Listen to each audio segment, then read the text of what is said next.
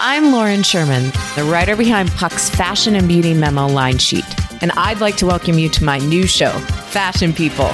On every episode of Fashion People, I'll be talking to insiders about the stuff we're all whispering between the press releases, from M&A rumors to celebrity stylist dish to the future of legacy media. Be sure to follow and listen to Fashion People, a presentation of Odyssey in partnership with Puck, available on the free Odyssey app or wherever you get your podcasts. Hey, Barry here.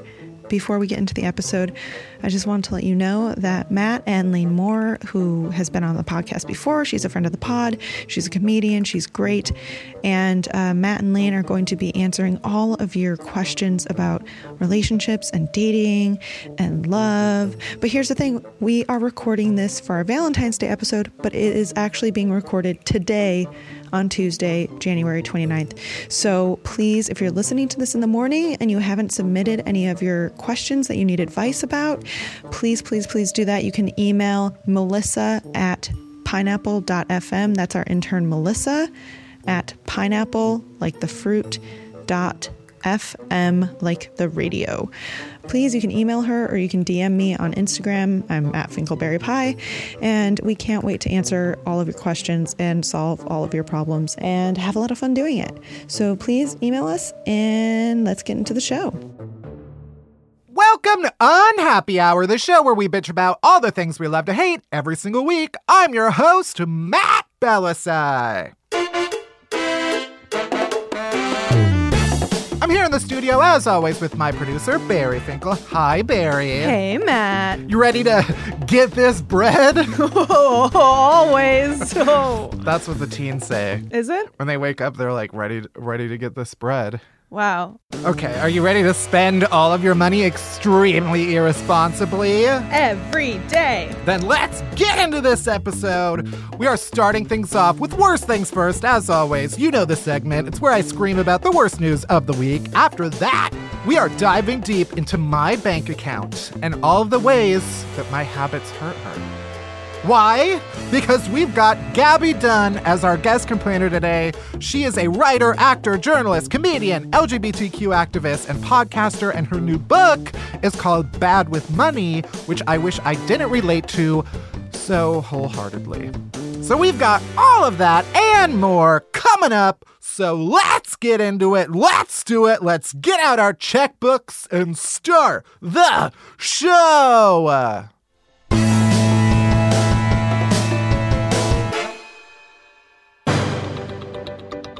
All right, worst things first. Let's talk about the worst news of the week. First, a new study published in the Irish Medical Journal reports, this is pretty unfortunate news. It turns out that injecting yourself with your own semen probably isn't the best way to relieve back pain. I know you've been wondering this. That's what I've been doing for all of my back problems. I thought it was Step working. 1, heating pad. Step 2, get that hypodermic needle out. Shoot a fat load into your back.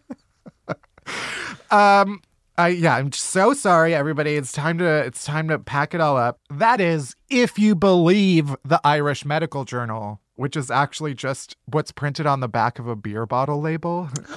Wow. Low blow. Low blow.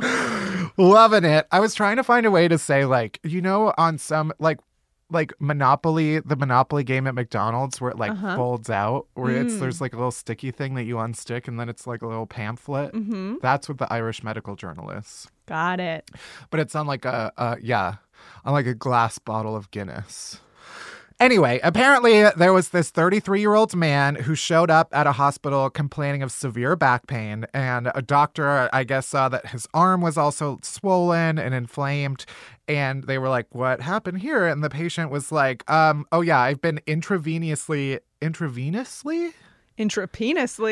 More like it. With a needle into his veins, injected his own semen as an innovative method to treat back pain, independent of any medical advice. No shit. I just why? Maybe he thought it would lubricate, but the lube is what lubricates. Yeah, You know? I don't know. I don't know. If you know what semen is for. I feel like not that I'm trying to like get inside this person's head and rationalize it, but that's what I am going to do.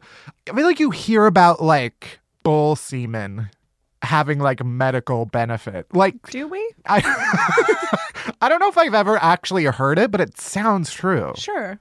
So I think he was like, what am I going to go buy name brand bull semen when I can just use the generic stuff I have right here in my own backyard? He's probably also heard that like placenta is a big thing. And I feel like semen is just the placenta of the dick.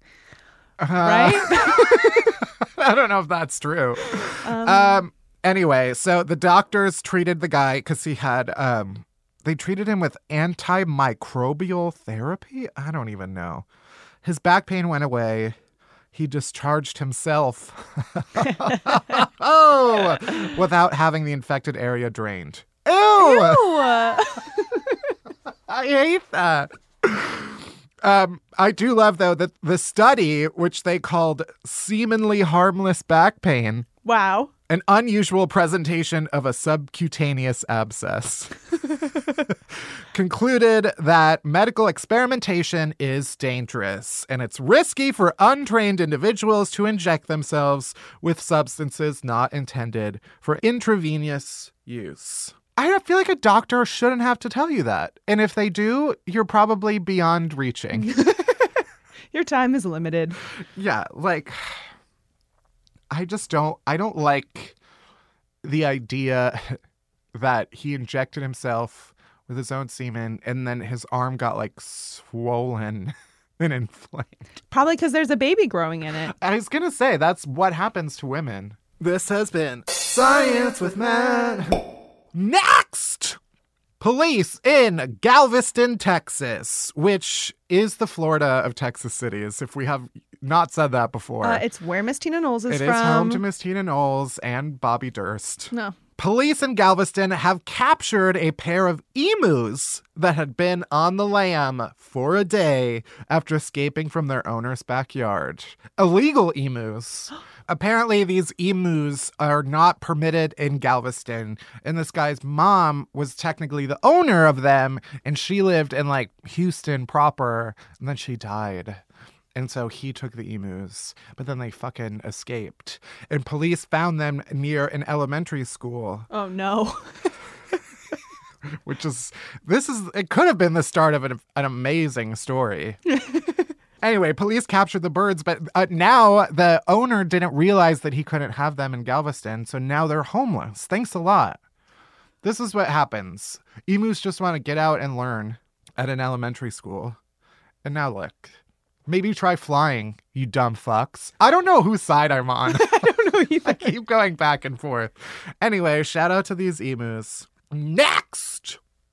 In a recent Rolling Stone interview, Twitter CEO Jack Dorsey, who most recently came out as having mailed parts of his beard to Azealia Banks so that she could create an amulet for him. Love it. He was asked in this recent Rolling Stone interview what was his most memorable encounter with Facebook CEO Mark Zuckerberg. The answer was that Mark Zuckerberg once served Jack Dorsey a goat that he personally killed with a stun gun. What? I don't think that's how you're supposed to kill animals you eat.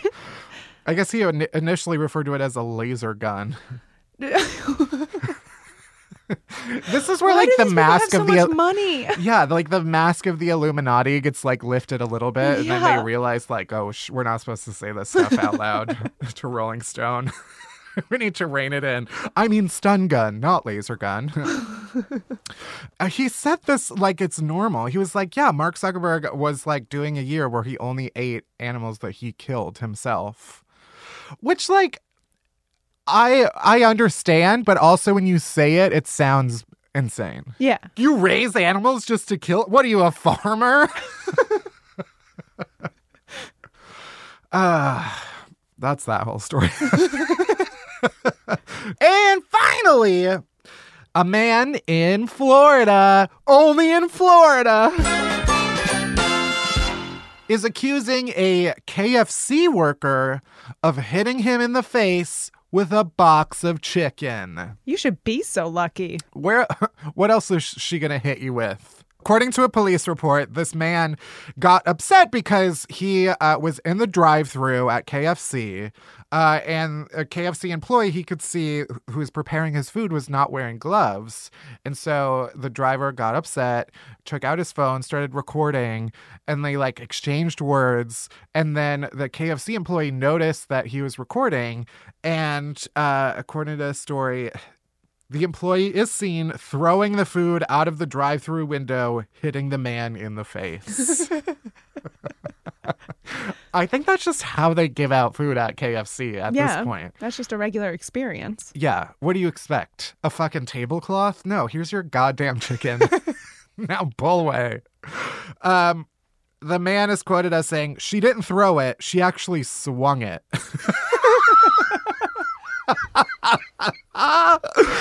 She actually swung it and hit me in the face with it, basically. It wasn't a throw. It was a backhand pow. It hit me in the mouth and damaged my tooth, and my glasses fell off. My tooth was bleeding. I don't even know what to say. And on that note, that is Worst Things First. Next, we are diving deep into all of the reasons my accountant yells at me pretty regularly. Deep dive, deep dive, deep dive, deep dive, deep dive.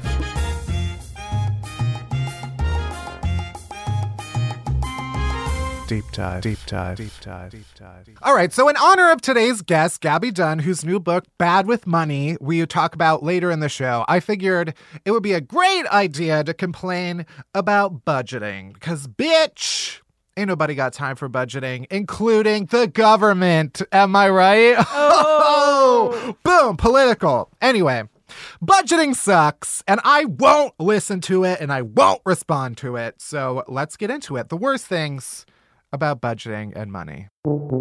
First of all, it's not my fault that the things I like cost money. Okay, I didn't make that shit up. When I go to a restaurant and I go to pay, and then my bank sends me a text message that's like, you don't have any funds in your account. That's between you and the restaurant now. That food's been ate, okay? You're not getting it back, bitch. Has anybody, I thought the biggest thing that I would have to face one day is being unable to, like, what if I couldn't pay for a meal, but I ate there and then they would make me wash the dishes? I feel like that happens in, like, every TV show. Also, you're supposed to budget, like, every month? That's absurd. Months are very different. January is very different from April. Like, in the winter months, I have to pay for so many different things. Firewood, gas for our lamps, the salt stump where we store all of our preserved meats that we caught during hunting season. Little House on the Prairie. Mm-hmm. I loved it that they just had like a tree stump that they put their meats in. That's what you had to do. You salt it, you get it nice and salty, dry it out, and then store it in a tree stump. Didn't have a fridge. That was like not that long ago. And they, instead of fridges, they just said, hey, here's a fucking tree stump that we're going to shove it into. I don't think I could budget in like frontier times ways. Did they even have money? I mean, in that situation. They had their children. Right. Budgeting was like, we might have to like leave a child behind. Sophie's choice, am I right? Oh. I do feel like I'd be terrible at budgeting in like frontier times. Like, there's no way I could buy and plan food for a full season. Like, I don't understand. You go to a market and you're like, okay, I'll have one satchel of wheat and corns. Like, I don't know what I'm going to be in the mood for on Wednesday. Right. I don't even really know what I'm doing for dinner tonight. Yeah, imagine planning for dinner in like April. That really is my true problem with budgeting, money, eating, everything. It's just like, do I want this right now?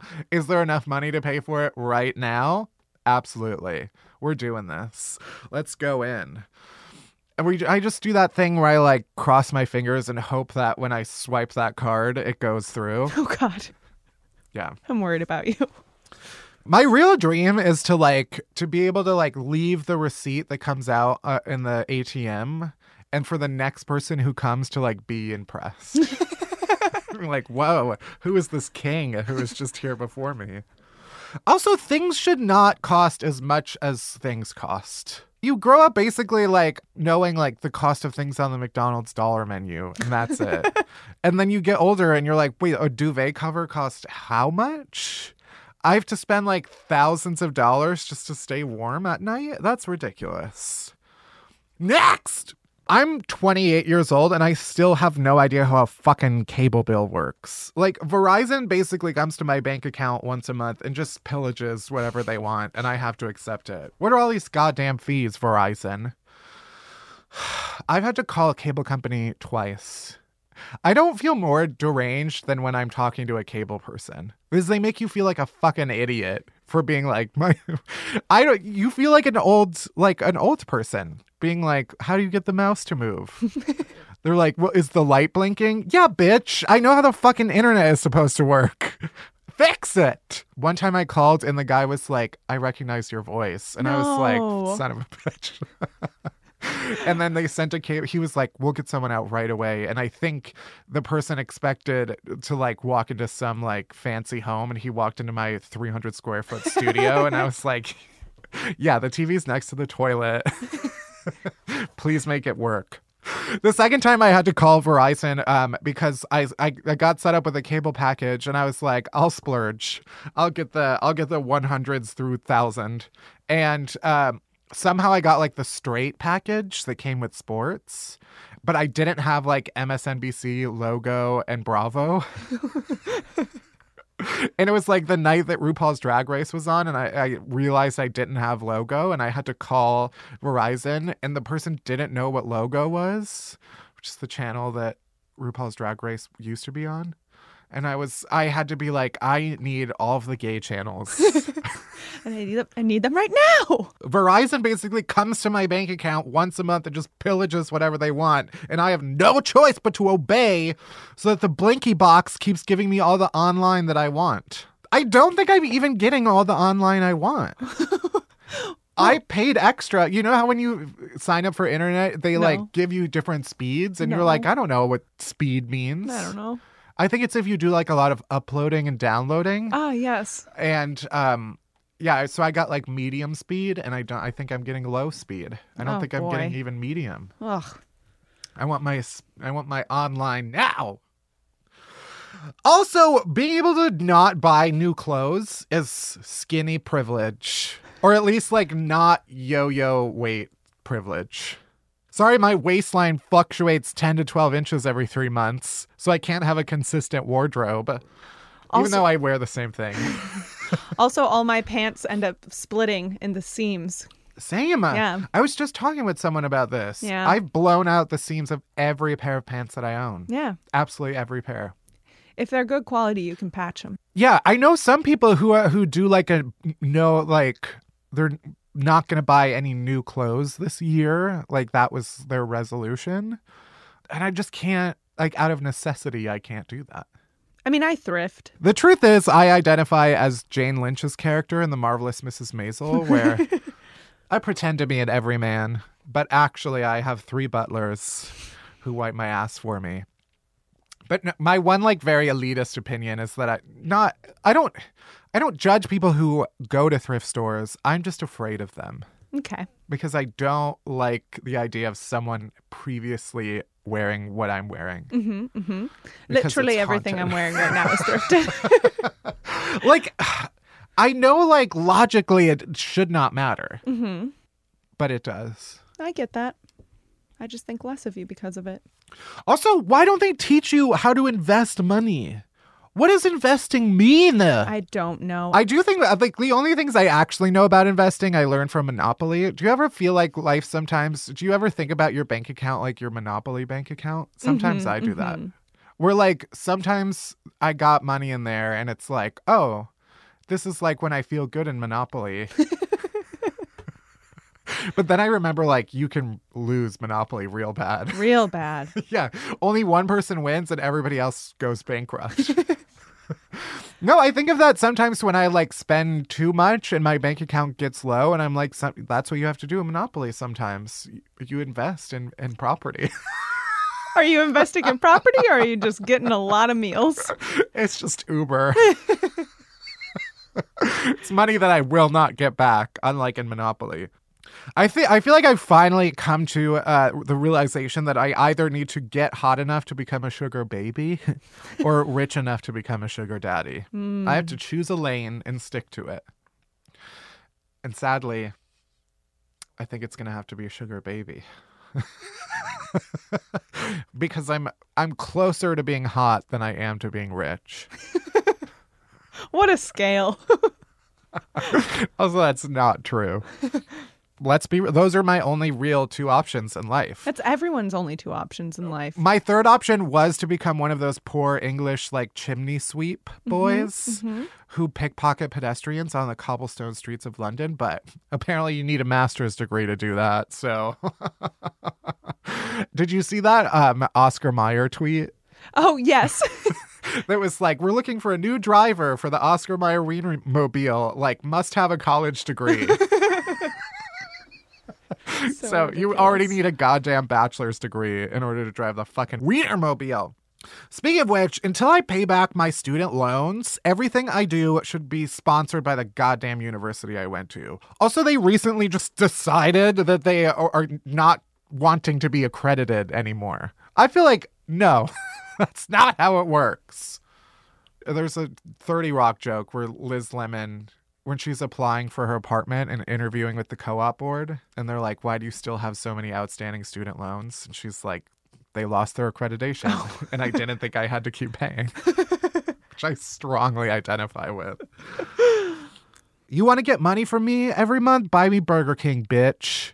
It's your job to feed me and bathe me until I pay off all of these loans. I guess technically I owe the bank. Yeah. They already got their money, and now I'm fighting with the fucking bank. Also, stop calling me and asking for more money unless you put my fucking name on a building. I should at least get to have my name on the dorm room that I masturbated in for 3 years. I just want that tiny plaque on the door next to it. The Matt Belisai room. That can't be that much. That's a great idea for them. Right. They should pay you for that. I had a dingle, which was a double single. No. That's when the They're poop is like everybody, stuck to let's your butt. go hang out in Matt's dingle. Also, yeah, money is made up anyway. So why don't we just pretend like I paid you? If we both believe that I paid you, then I did. Just start sending Monopoly money. Yeah. It's like Tinkerbell. Everybody just clap loud enough so that you believe that you're rich. My hottest budgeting tip is that when I've started to compare two items, one of which is more expensive, I've started convincing myself that the real cost of the item is just the difference in price. Does that make sense? It makes sense, but it's not a good way to budget. Because it's like, well, I'm already at least spending as much as the cheaper item. So that is going to come out of my account no matter what. So the real cost, the real thing that's costing me is just the difference. Right. And that's how I convince myself to always buy the more expensive item. Hot tip for listeners out there. I just don't. I feel like I'm one of the susceptible people. Like I was talking to my mom the other day when I was at the Duane Reade, and I was buying allergy medicine because I missed one day and it fucked me the fuck up. Oh, God. My system is trash. I missed like one allergy pill, which I take every day year round. So my system is wholly dependent on having that fucking pill. And I bought like one of the over-the-counter bottles of like name brand allergy things, and it was like $40. And my mom was like, I buy like a tub of those from Sam's Club for like $5. And it's like 400 pills. But I'm like, I don't trust that. Even though I think it's literally the same thing. It is. I'm one of those people who's like, I believe the name brand. I believe in the brand. And I know... believe in the brand. Everyone is probably shocked to hear that. Because Yeah. I seem like a thrifty kind of guy. Like, no. You I'm love a a deal. bitch. those are all the budgeting things I have to talk about. It should go without saying that I am absolutely no expert in money, so if anything here came off as advice in any way, do the opposite, because you will get fucked. And that's it for this week's Deep Dive. We got Gaby Dunn in the studio after this commercial break. Get your thumb ready to hit that subscribe button because I'm about to tell you about a really great podcast. It's called First Day Back, and it's all about people coming back from the hardest experiences of their lives. Last season was all about Lucy and her life after serving a prison sentence for shooting her own husband. It was intense and well-researched and well-made. It's got rave reviews from places like The Guardian. And The Guardian's never said anything about this show, so you know First Day Back was good. Their newest season features documentarian Tally Abacassis telling you all about the story of a comedian who died on stage and what happened next. Is that my personal nightmare? Yes. Does that make me want to listen to this next season? Yes. Go find First Day Back in your podcast app right now, give it a listen, and make sure to subscribe so you never miss an episode.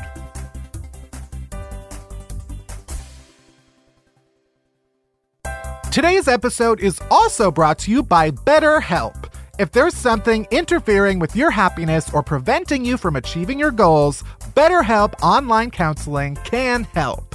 BetterHelp offers licensed professional counselors who are specialized in issues such as depression, anxiety, relationships, trauma, anger, family conflicts, LGBT matters, grief, self-esteem, and more. You can connect with your professional counselor in a safe and private online environment and get help at your own time and at your own pace.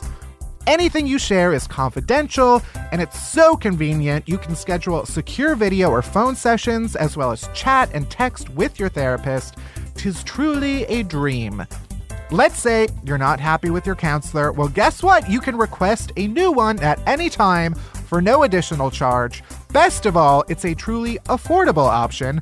Unhappy Hour listeners even get 10% off your first month with the discount code UNHAPPY. So why not get started today? Go to betterhelp.com/unhappy. Then you just need to fill out a questionnaire to help them assess your needs and get matched with a counselor you'll love.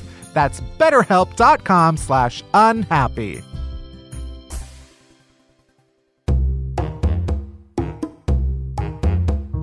My guest complainer today is Gaby Dunn. Gaby is a writer, journalist, comedian, filmmaker, LGBTQ activist, vlogger, just every descriptor. Yeah. She hosts the podcast Bad with Money, and her new book, Bad with Money, The Imperfect Art of Getting Your Financial Shit Together, is out now. Gaby, congratulations, and welcome to the show. Thank you for having me. I'm a big fan. I'm honored to be invited.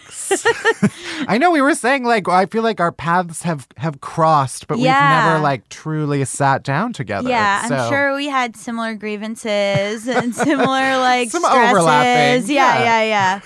No, yeah. Well, I guess before we get into everything, we start off getting our complaining juices flowing by asking everybody, what is one thing you hate that everybody else loves?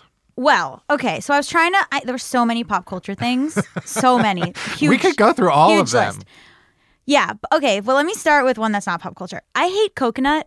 I hate coconut. I hate coconut water. I hate coconut macaroons. Don't put coconut on a cake. It's terrible. Is there any one item that sparked the hatred or tipped you over the edge? Coconut flakes on things. Like shredded coconut? Shredded coconut is wax paper. I'm sorry, but you are eating wax paper. It is does not have a really good. Horrible texture. I don't understand. But it looks nice. And it creates that weird, squeaky crunch. Do you know what I'm talking about? I know exactly what you're talking about. It's so bad. I feel like I'm one of the few people who enjoys an Almond Joy. Is that coconut? Yeah. No, get it away from me. It's what? It's like coconut wrapped in chocolate with an almond on top. No. But I like it. You're wrong. I probably am. It's very bad. And then people think it's like a delicacy. So every time someone goes to offer me something, they do this uptick in their voice, like, it's coconut. And I'm like, no, that is not the correct tone. One of these is not coconut flavored It's LaCroix. not. I have so many LaCroix here. No, lime and pamplemousse. Okay, good. I was worried. Yeah, you guys offer me. Oh, no. And I know the coconut one is white and yellow and brown, and So I you know can what to see avoid. it on sight. I know. Well, I hope you never get like stranded on an island and that's the only thing you have to eat. I know. What would I do? I even just saw a TV show where they were like, oh, the lap of luxury, drinking out of a coconut. And I was like, am I in a Matrix? Why does everyone like this? There's something exotic about like that as a receptacle, a drink receptacle. You don't have to drink the coconut. I do feel like I'm always in the weird position when people complain about something that like then I have to defend it. I know. I'm like, I don't really feel that strongly about coconuts. Well, have you had anyone on where you're like, oh my God, thank you for saying that. I agree. You are so brave. I feel like I'm such a people pleaser that most people who listen to the show are probably like, yeah, you just agree with everybody. No, you fought me though. So congratulations. Yeah, I mean, I'll defend the almond joys and I won't defend coconut water. Mm-hmm. I used to use it as like my sobering up like drink. Got it. You ever heard of Gatorade? Right. There's also that. Pretty good. Also, like Pedialyte now has just fully shifted to we're for college students. I know. Not even for babies. It got given to me by a nurse when I was hungover. Yeah. At a queer summer camp that I go to. My life's fine. But I was very hungover, and this nurse was like, drink this Pedialyte. And I remember from being a kid getting given Pedialyte. Right. And I was like, what an amazing rebrand. No. This is the best idea It's like they've one ever step had. below. This is a very LA thing, I feel, as a New Yorker, as someone who does not live in LA. Okay. Of when people go and get like IVs Yes. to like recover from a hangover. What? I don't understand Okay, that. I did it one time. And I did it to not get a cold. Yeah, so it's defense. Yeah. Well, everything that I do is with the hopes that I will become immortal. Right. It's never going to happen. But like every time I work out, I'll work out like once and then I'll go, well, I'm glad I'm immortal after that. And then I have a trainer, I'm in LA, and the trainer was like, no, well, you have to like come back tomorrow. And I was like, no, I don't think so. I think I'm immortal. And he was like, no, this isn't like a thing that ends. And I was like, ugh. Yeah. And then if I drink I have this thing that I used to do on my Instagram called $9 juice, where I would buy a $9 juice and then drink it and give it a review. And I would always go, well, I hope this makes me immortal because it was $9.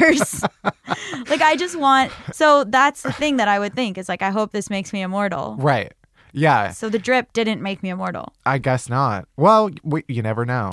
You're right. I haven't tested it. Right. Only time will truly tell. That's true. Yeah. I know. I'm the same way where I'm like, I'll go to the gym for 20 minutes once a week and be like, now I can eat whatever I want. Yeah. It's basically Where are my free. results? Yeah. I just immediately cancel out any gains that I've made. Exactly. Yeah. And you have to call them gains. That's the only... I can't. Let's get into your book, right? So, Okay. Bad with Money. The podcast came first, obviously, right? And then the book is sort of an extension of that. Tell me about like the origin of each. Yeah. The podcast came from an article that I wrote. It did come from that. I was talking with... I was like, I feel like the article predated it. Yes. So, yeah, I wrote tell the people about the article. I wrote this article called Get Rich or Die Vlogging, which was about how you can be very visible on the internet and have no money. I'm sure you don't know anything about that.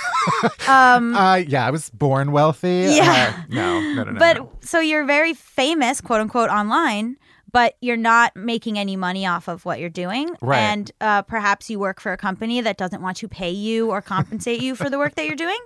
And so I talked to a bunch of friends of mine who were famous, quote unquote, YouTubers, but had day jobs that no one knew about. I talked to our old BuzzFeed colleague, Brittany Ashley, about how she had to work as a waitress at the BuzzFeed Golden Globes party, even though she was one of the top people on BuzzFeed. Right. So that article sparked a lot of interest and controversy because I just was tired of the lack of transparency. And I was tired of everybody pretending like we were okay when I knew friends of mine were like, some people were getting paid X amount for their brand deals and other people were getting paid way less and getting screwed. And like just how the fans seemed to have no concept of like they thought we were millionaires. I remember one exchange I had with a commenter where they were like, I said, how do you think I make money? And they said, YouTube cuts you a check every month. And I said, oh my God, you think I'm a YouTuber, so I'm an employee of YouTube. You think Google writes me a check like a salary. Yeah. And I was like, they're so off base. I have to write something. Yeah. So I wrote this. And then a lot of fans were even like, wow, I had no idea that you guys weren't all millionaires. Because the top people are millionaires and they show that. Right. Then I started the podcast as an extension of that because I really thought, like, I wanted to do a podcast. I really thought I was going to do something about queer issues or something like that I usually talk about. But I was like, actually, money is really weighing on me, and I think we should do a show about that. Yeah. And so that's what caused Bad with Money to start. And it just started with me sort of season 1 looking into financial issues and being like, okay, what is a stock? What is it? How do you fill out a check? What is this stuff? What is a bank account? Right. Stuff that I think other people would have been scared to seem stupid, but I was like, people already think I've said so much stuff on the internet. You know what I mean? Like, what am I going to do? Ruin my reputation more? Once I learned a lot, then it became, it's character growth. It's character arc because I start very like naive. And then by seasons 2 and 3, I'm like a full socialist. Like we have to live in the woods. Like I've lost my mind. So it's a kind of a fun trajectory. Yeah. Yeah. I'm like, I always say season 1 is finances and feelings, and season 3 is I think we should burn down the banks. Right. I know. I need to like go back and listen to every episode because I feel like I truly don't know what I'm doing. Nobody does. No, that's the thing. But we judge each other and we act like it's an intellectual failing. Like, oh, you don't know this, you're an idiot. Right. And we love to do that. I mean, the other thing is like so many people who are our age, even if you're not trying to become a YouTuber in that space, you're still participating. A lot of people are still participating in like the gig economy. Yes. And so huge. you're maybe only not growing. Yeah. You're not paying like taxes in the same way as someone with a full-time job. And that's just like the first year I had to do that. I was like, I don't know what the fuck is happening right now. I took an accordion folder full of receipts to an H&R Block and dumped it on this lady's desk and went, help me. Yeah. I truly, that scene in like Broad City where they're just like dump everything and then he yells at them. And who yells? Anyway, my favorite quote. Yeah. But also then it's like not a straight line to, okay, how do I do my taxes? How do I make sure that I know when my money's coming in so I can pay my bills? Because I had no idea. I had a brand deal that it took them a full year to pay me. I had a magazine article I wrote where it took 6 months for them to pay me. Yeah. Like I would live in this idea that like, well, next week I'm going to get a check for the article I did last week. No, you won't. You will not. I know. I spend money so much like based on imaginary numbers in my head and not actual numbers that are in my bank account. I'm like, oh yeah, I vaguely know what's coming to me in the next few weeks. Right. So yeah, let's go to West Elm and just go ham. Rugs. I want a TV show of you going ham in a West Elm. Please. It's like Queer Eye, but just one dude, and he's just buying stuff for an apartment. Yeah, that's what I've advocated for this before, but I want to be the 6th Queer Eye gay who goes in and just undoes all of their work by like living my lifestyle at whoever they do. I think you go in and go, none of this matters because you're not getting to the root of your problem. Right. And the problem is inside of you. Yeah. Well, like maybe that's Karamo's job. But anyway, side note, we had a very funny, there was like 5 of us hanging out and we were talking about how we were like the lesbian Queer Eye. And we were like, what are our things? And it was like emotions, tarot reading, confidence. Like, what was the other? It was like fashion was one, social media, confidence, tarot, fashion, emotions. Right. And then I was like, no, it's actually just emotions, tarot. Yeah, the end of the episode, everyone's just like hugging and crying and like closer to fine plays. We're all just like, I knew this would work out. You're a Capricorn, like just that kind of thing. I feel like that show should happen. Thank you. Why isn't there one? I don't know. At this point, we need I feel like we need a Netflix lesson, a financial lesson. Thank you so much. I am actually pitching. No, I really am. But anyway, I mean, like, they need to understand financial decisions because they throw money at fucking everything and it's not at me. That's my issue. Right. Yes. Why aren't you paying me? The Matt Bellassai story. Yeah. Well, I deal a lot in, I think, like, I needed to ask my people, like, okay, when is the money coming in? And then I've become shameless. Like I used to be like so nervous. Like I would be like, tap, tap. Hey, just like wondering. I need to eat, but like, it's fine. But just if you could pay me. Now I think like, no, you have a right to ask. They should be embarrassed. Right. They should be embarrassed not paying you on time. Yeah. And I used to be so scared to like ask or say something. Right. And they're already not paying you. So what's the word? Like, you know what I mean? What are they going to do? Be like, I just don't think it's rude to be like, hey man, it's been 6 months. I got shit like to do. I got bills to pay. Come on. Right. Yeah, I'd never had an accountant before. I was always like, I don't know. My parents took it to H&R Block, and I just oh my God. I'm sure my parents took my money and dumped it off the Grand Canyon, I'm pretty sure. But when I first went out on my own, I got an accountant through, like, it was recommended to me. I hired this guy, and he kind of like relegated me to one of his underlings. Sure. And who I talked to on the phone, and I was like, who is this man? I've never, like, I don't know who this is. I didn't talk to him. So I Googled him, and it was Rihanna's accountant, who she wrote Bitch Better Have My Money about, and who she famously kills in the music video. Yes, no, I keep up on my Mads Mikkelsen news. Yeah, and I was like, fuck, I accidentally hired Rihanna's a former accountant. And then they did. You can bleep it, but people will know who you mean. Like you can bleep. Yeah. But I Googled his name, and all of the results were his name and then dead or missing, because like there was this like rumor that she had actually killed him. She's that powerful. Went into hiding after Rihanna. Anyway, he worked at the accounting firm that I hired. Wow. And then they charged me an exorbitant amount of money to do my taxes. But it's also, when you do comedy in a bunch of different states, you have to pay taxes in a lot of those states. Which is everything absurd. is a full nightmare. Yeah. And it's this is the thing. I made this my full-time job, and I still don't understand it. Yeah.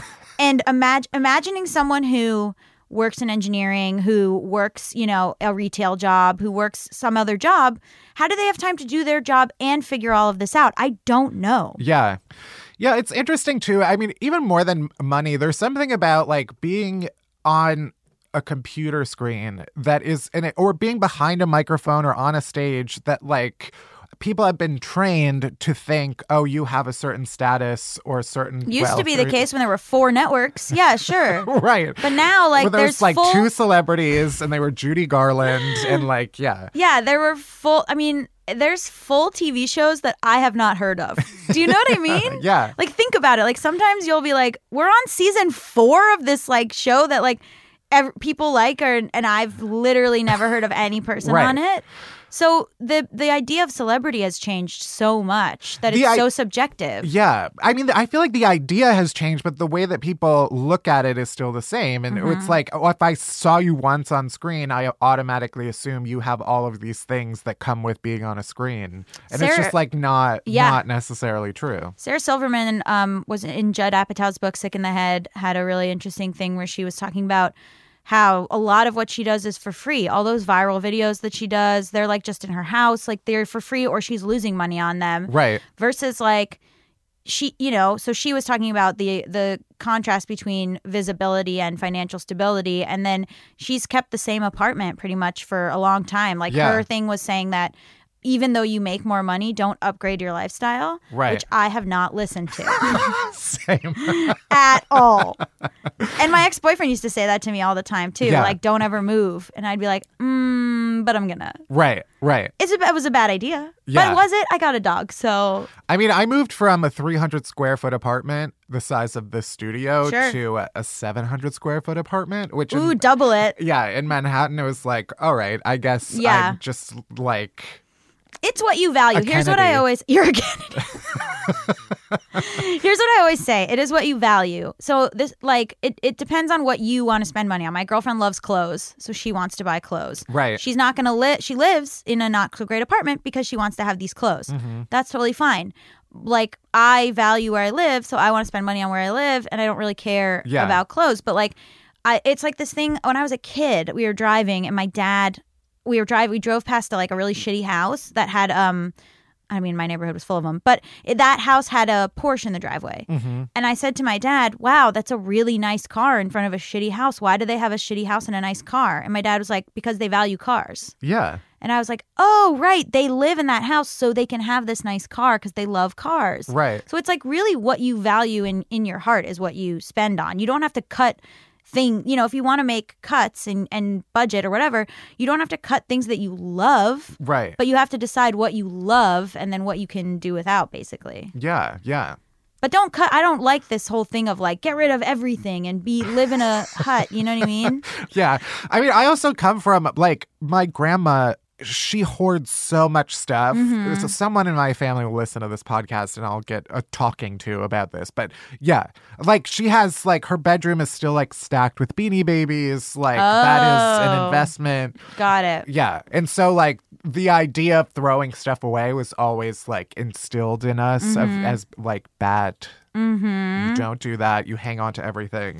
Well, that's like your money in the book. I talk about like your money lessons are taken from your family. Yeah. And you just believe, whatever. Right. You internalize it so much that it's hard to untangle. It's hard to like take the emotion out of it or become, my dad lost his job when I was younger and then we moved from a bigger house to a smaller house.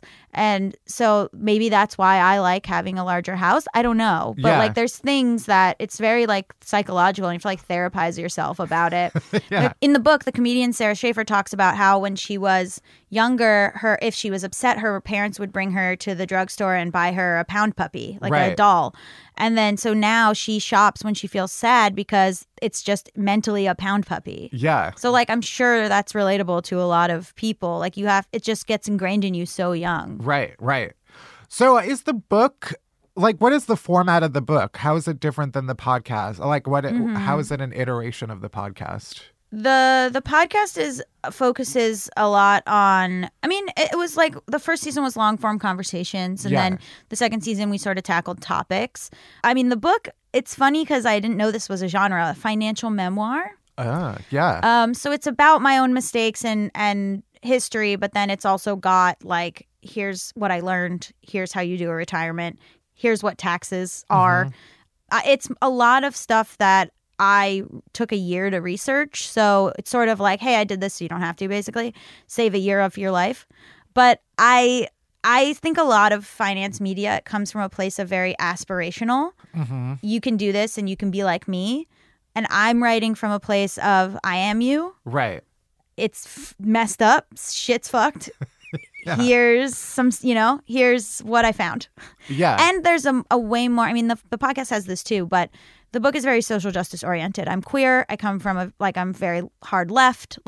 So I'm not going to talk about things without mentioning the history. I think a lot of times there's blanket advice. Right. And you can't give blanket advice when, these are examples, but have you ever seen a retirement commercial with a queer couple in it? No. And I've talked to people about it. They do not market retirement to LGBTQ couples. Right. Or, women weren't allowed to get credit cards without their husband's signatures till the 70s.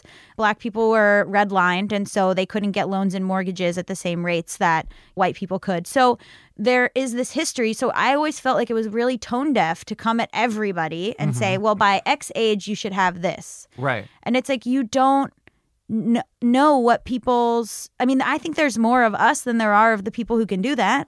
Right. Yeah. So why do we only talk to the people that can do that? I don't have any answers. I don't have all the solutions. There's suggestions, but I hope it takes away people's shame around the topic because it is certainly not all your fault. Right. Yeah. Yeah, it is true. So even the targeted audiences for some of those things, I'm like, you really fucking expect people to have like this much money saved by the time they're 30? Outrageous for anybody. It just doesn't take into account the reality of the world around us. Right. And the diversity of the people around us. In multiple states, you can get married to your partner, but you can still get fired if you put a picture of them on your desk or there's a low life expectancy for trans women of color. There's just all these things. Disabled people are not allowed to save more than $2,000 total before their benefits are cut. There's just all these things even the stigmatized way we view welfare or we view, EBT cards and stuff like that, food stamps. all of this stuff, like, so there's this idea in America of like, pull yourself up by your bootstraps, but then we judge everyone. Right. Or we don't take into account that someone's circumstances might be different. Right. If I could do it, why couldn't you do it? Mm-hmm. If I can work, why can't you work? I don't know. You're a different person. Yeah. Yeah. One rule does not fit all. No, but financial advice is very one size fits all. Right. I'm curious, like, was there a time when you decided consciously to kind of be more open, or is it just kind of something that came more naturally as your kind of career grew about like, I'm just going to be transparent about the things that happen in my life? I wonder if you feel this way. I wish I had monetized my coming out. Can you imagine? Every time there's a new like young person, I sound like an old man, but every time there's some celebrity who has like a coming out, like big splashy moment, I'm like, fuck me. I could have totally waited. Yeah. But why? No. It didn't even occur to me. I just was like, I just came out like as soon as I started making stuff, I was like out. Yeah. And now I'm like, oh my God, I could have just made so much money off of this. I think if I'm thinking about something, I assume other people are worried about it too. Yeah. So that's what, I mean, with the LGBTQ stuff, I was like, okay, I have the privilege in the sense that my family knows and loves me. I don't care what anyone else thinks. Don't be my friend if you don't like it. I'm not going to lose my job. There's little to no consequences to me coming out. So I should do it. Yeah. And I was also with the breast reduction thing. I was like, it's not a secret from anyone in my life. This isn't going to affect me at all. My boss isn't going to be like, that I don't want to know that. Whatever. I don't have a boss. Right. Other than probably Allison. And then my writing partner. So then with the money stuff, it was the same thing. I was like, everyone's going to love me still. Like, this is kind of how I weigh if I should talk about something. I'm like, everyone's going to love me still. Nothing matters. The people that are mad about it, do I care what they think? No. A lot of times if there's backlash to something, but it's from people who I think are wrong, I'm like, then I don't care. Yeah. But if there's backlash to something that I agree with them, then I go, oh, okay, let me sit and reflect on this and think about it. Right. So with the money stuff, I was like, I don't care what anyone says. I think I'm doing the right thing. No one's going to disown me and my family. And I think that if I have the privilege to do it, I'm not going to get fired. So if I have the privilege to do it, I should do it for the people that can't, that those three things don't apply to them. Right. Yeah. Were you out when you like started making content, or no, did you already have like a following and then you came out? No, I mean, I had written for Thought Catalog. Yeah. So I had just been writing every day on this website for a year. And I had my own blog that people had liked, and then I had done some stand-up, and so I had like some fans loosely. I don't think I was screaming it from the rooftops online, but I wrote about women and I wrote about men, and I was like, I don't think anybody's confused. Right. But then I don't know. It never occurred to me to not talk about it. The first episodes of JBU, it was our Just Between Us, our YouTube channel. I think I was just like, I don't know, like, honestly, like, I should have handled it in a more media savvy way in which I made money. But I just didn't. It didn't occur to me because it was such a big part of me that I was like, how am I gonna not? I know. It does sound so like cunning. I know. There are people who like don't have that option. I know. But I know. I was like, you know what? I'll come out as something else one day. We'll see. Just a furry, just a full furry. No. I refuse. I also had a real rude awakening where I was like, well, you know, I could have stayed in and like monetized it because I don't seem gay. And then like a couple friends were like, and I was like, I don't. And they were like, okay. Well, we're running out of time, but let me transition to a game. Okay. In quotes, I'm calling it, that we like to call Elaborate. We went through some of your tweets and found things that you've said you've hated. Oh my God, this is amazing. And I want you to elaborate on them. I can't even wait. Sometimes I go through my old tweets. I'm like, who wrote that? Well, one that I'm legally obligated to ask you about is from 2015. You said, God damn it, I came on here to talk about Harry Styles' androgyny and somehow still ended up in a fight about feminism, for fuck's sake. Oh, that seems exact. It almost is like you did a Twitter generator of like what do you know what I mean? Like that sounds like a parody of myself. Right. Came to fight, ended up yelling about feminism. Yeah. All of the greats. Yeah, well, I have a bunch of male celebrities that my girlfriend calls my sons, which are just men that I like really talk about as if they are my sons, and I'm proud of them. Right. So Harry Styles is one. Love it. And also my girlfriend designs menswear, so he wears a lot of really cool outfits. So she's like, he can be my son as well. And so co-chairing the Met Gala this year. Is he really? I'm so Lady behind. Gaga. Yeah. I'm so behind. Yeah. So I just I like him. I like what he's up to. Mm-hmm. I think he does a really cool thing with his clothes. Yeah. And I don't know how that led to a fight about feminism. I am curious. I think I probably said something like, it's great that he dresses femininely, and then some men jumped on me to be like, how dare you make men emasculated or something like that. Right. Okay, some of the hate things. So a little about me. I love pina coladas and I hate scrubs. Wait, pina coladas? I don't love pina coladas. Was I making a joke? Maybe. Did I mean the TV show Scrubs? Who knows? What did I mean? Did you do an auto generator? No, this is. I mean, I didn't personally find this tweet. Someone else did, but I have apparently no you idea what I meant by that. This is one about what your cat hates. My cat, after a year of hating water, suddenly jumps in the shower with me when I'm in there. Is this normal? The fuck is going on with her? Interesting. My parents stole that cat from me, which is a story for another day. But she lives with my parents now. It's fine. I got a dog. She lives with my parents now.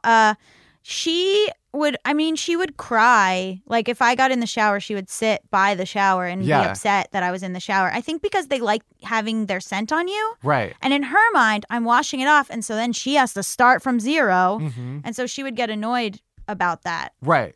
So I think one day she's just like, I'm over it, and she jumped in. This was from 2014. I hate art so much. I know what that was about. Punch's Monet painting. There was more to that. Oh, really? Yeah. I kind of think I know what that was about. I had a boyfriend at the time who loved the modern art. Sure. Like that stuff that's like a red box, and you're supposed to be like, wow, amazing. Right. And so he would drag me to these things, these modern art things, and it would just be a blue square or whatever. Or it would just be like, oh, they put one black dot on the canvas. Wow. Right. And he would be like, amazing. And we got in an argument because I was like, anyone could do that. And he was like, yeah, but this person did. Right. And then I dated that fucking guy. So I think I was just at my wit's end. Yeah, I'm definitely one of those people who in conversation will always be like, I live in New York, but I've never taken advantage of the museums. As if like I'm going to go one day. But like, let's face it, I'm really not. Like some of them, maybe. I like the the Natural Impressionists. History Museum. So for art, I like the Impressionists. Yeah. I just don't Except like for modern Monet. art. I guess maybe I should give it another shot because that guy was so pretentious that I was just like ready to punch paintings. He turned you off from it. Yeah. Okay, this one we'll end on this one.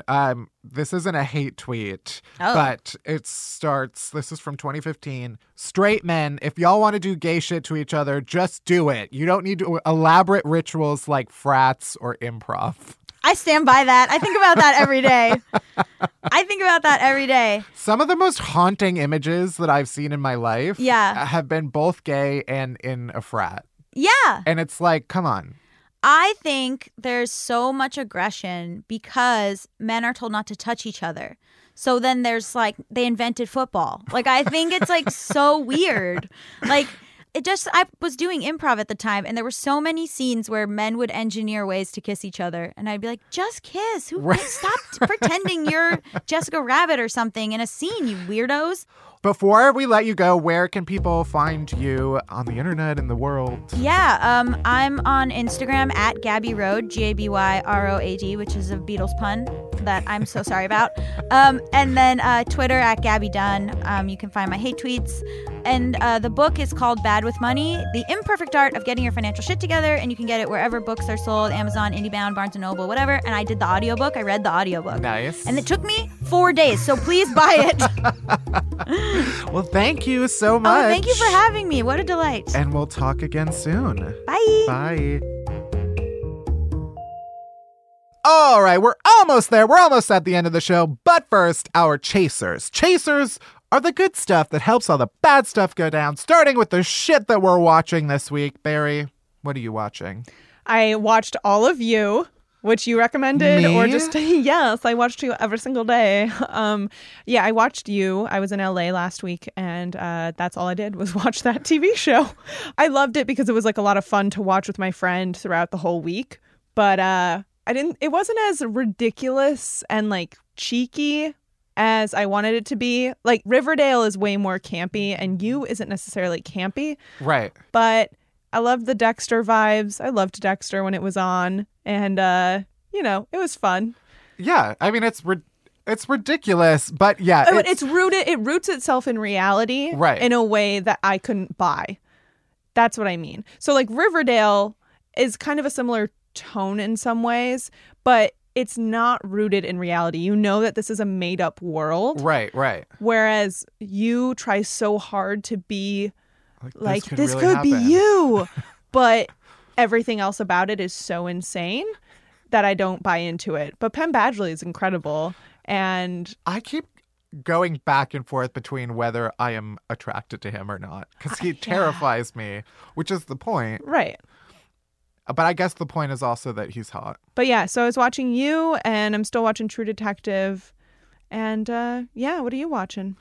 Well, speaking of Penn Badgley, I have started watching Gossip Girl for the first time. I've never seen it either. Yeah, we had a full conversation where I fully thought that you had seen it, and now I feel like an idiot. Nope. So whatever. No, I've only watched a couple episodes, and they're ridiculous, but I'm invested. I really had never seen anything with Blake Lively in it until A Simple Favor, which I was not like a huge fan of. I didn't see that. But it's interesting to see the foundation of Blake Lively. Also, I identify as a rich socialite high schooler on the Upper East Side of Manhattan. So it's perfect. Fantastic. What's your non-TV chaser? My non-TV chaser is a video that I shared with you and that I want to share with everybody listening to this podcast. Listen, I don't really give a shit about Henry Cavill. I don't really care about him. I get that he's hot, but honestly, I just think he looks like Dr. Evan Anton, but isn't a vet. So do people know who Dr. Evan Anton is? Probably not. He's just a hot vet on Instagram. He does have like 1 million followers at least. Yeah. Anyway, Henry Cavill has a dog named Cal. And he has a lot of Instagram posts about this dog and a lot of videos. And there's one video in particular that every time I watch it with the sound on, it just blows me away. It's just absolutely beautiful. I don't know why he posted it. It sounds like he's going to kill someone or get a tattoo of his dog, or I don't really know. But that video just brings me a lot of joy. He's made me a better person. I say that quite happily. I make a point of saying that he's not my son. There's a trust between us because we've earned it. We've both worked at it. And it's not always been the easiest thing, but it is possibly one of the most rewarding things of my life. And I wouldn't change any of the challenges. I remember you sent that to me, and I watched it while I was on the sidewalk walking, and I didn't have the sound on, and I was like, oh, it's a cute dog running around. Then I got home and played the sound, and it's just like so dramatically narrated. And scored. And scored. It's like, it's as if he's about to send his dog to space. And this is like the send-off video. I love it so much. It's the only way to describe it. It is a work of art. And what about you? What's your chaser for the week? My non-TV chaser this week is just for going to therapy. I don't know if I've ever like explicitly talked about it. I feel like I reference going to therapy a bunch. Yeah. But yeah, I started going in New York just because I was like, oh, everybody is in New York goes. And the therapist was like, why are you here? And I was like, I live in New York. Isn't that enough? I don't know if there's as much of a stigma anymore. I think the assumption is like you go because there's something wrong and they have to fix you. And it's like, I think it's just helpful to have someone who is totally unbiased, even though I think now I've gotten comfortable enough with my therapist that like she feels like it's okay to judge me. Like she actually face palmed at something I said this week. Wow. And I was like, you're not supposed to do that. And I was like, please don't judge me, but I know you're judging me. Anyway, shout out to therapy. If you've been thinking about it, you should do it. And that's it. Thanks for listening to Unhappy Hour. You can head to Apple Podcasts or Spotify, Stitcher, wherever you get podcasts. Hit that subscribe button, then rate us, review us, but only if it's nice. Unhappy Hour is a production of Pineapple Street Media. It's produced by Barry Finkel, Melissa Slaughter, and me, Matt Belisai. Special thanks to Jenna Weiss-Berman and Max Linsky. Our editors are Dina Kleiner and Josh Gwynn. Music by Hansdale Sue. You can bother Barry at Finkel Berry Pie, and you can worship me at Matt Belisai. And you can follow Unhappy Hour Pod on Twitter for all the latest podcast buzz. And that's it. That's everything. Thank you for listening. See you next week. Bye-bye.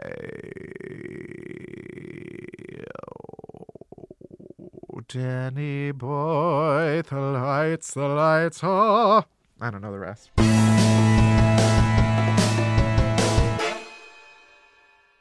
Thanks again to BetterHelp for sponsoring today's episode. For whatever struggles you're facing, from depression and anxiety to trauma and grief, BetterHelp can connect you with a professional counselor in a safe and private online environment.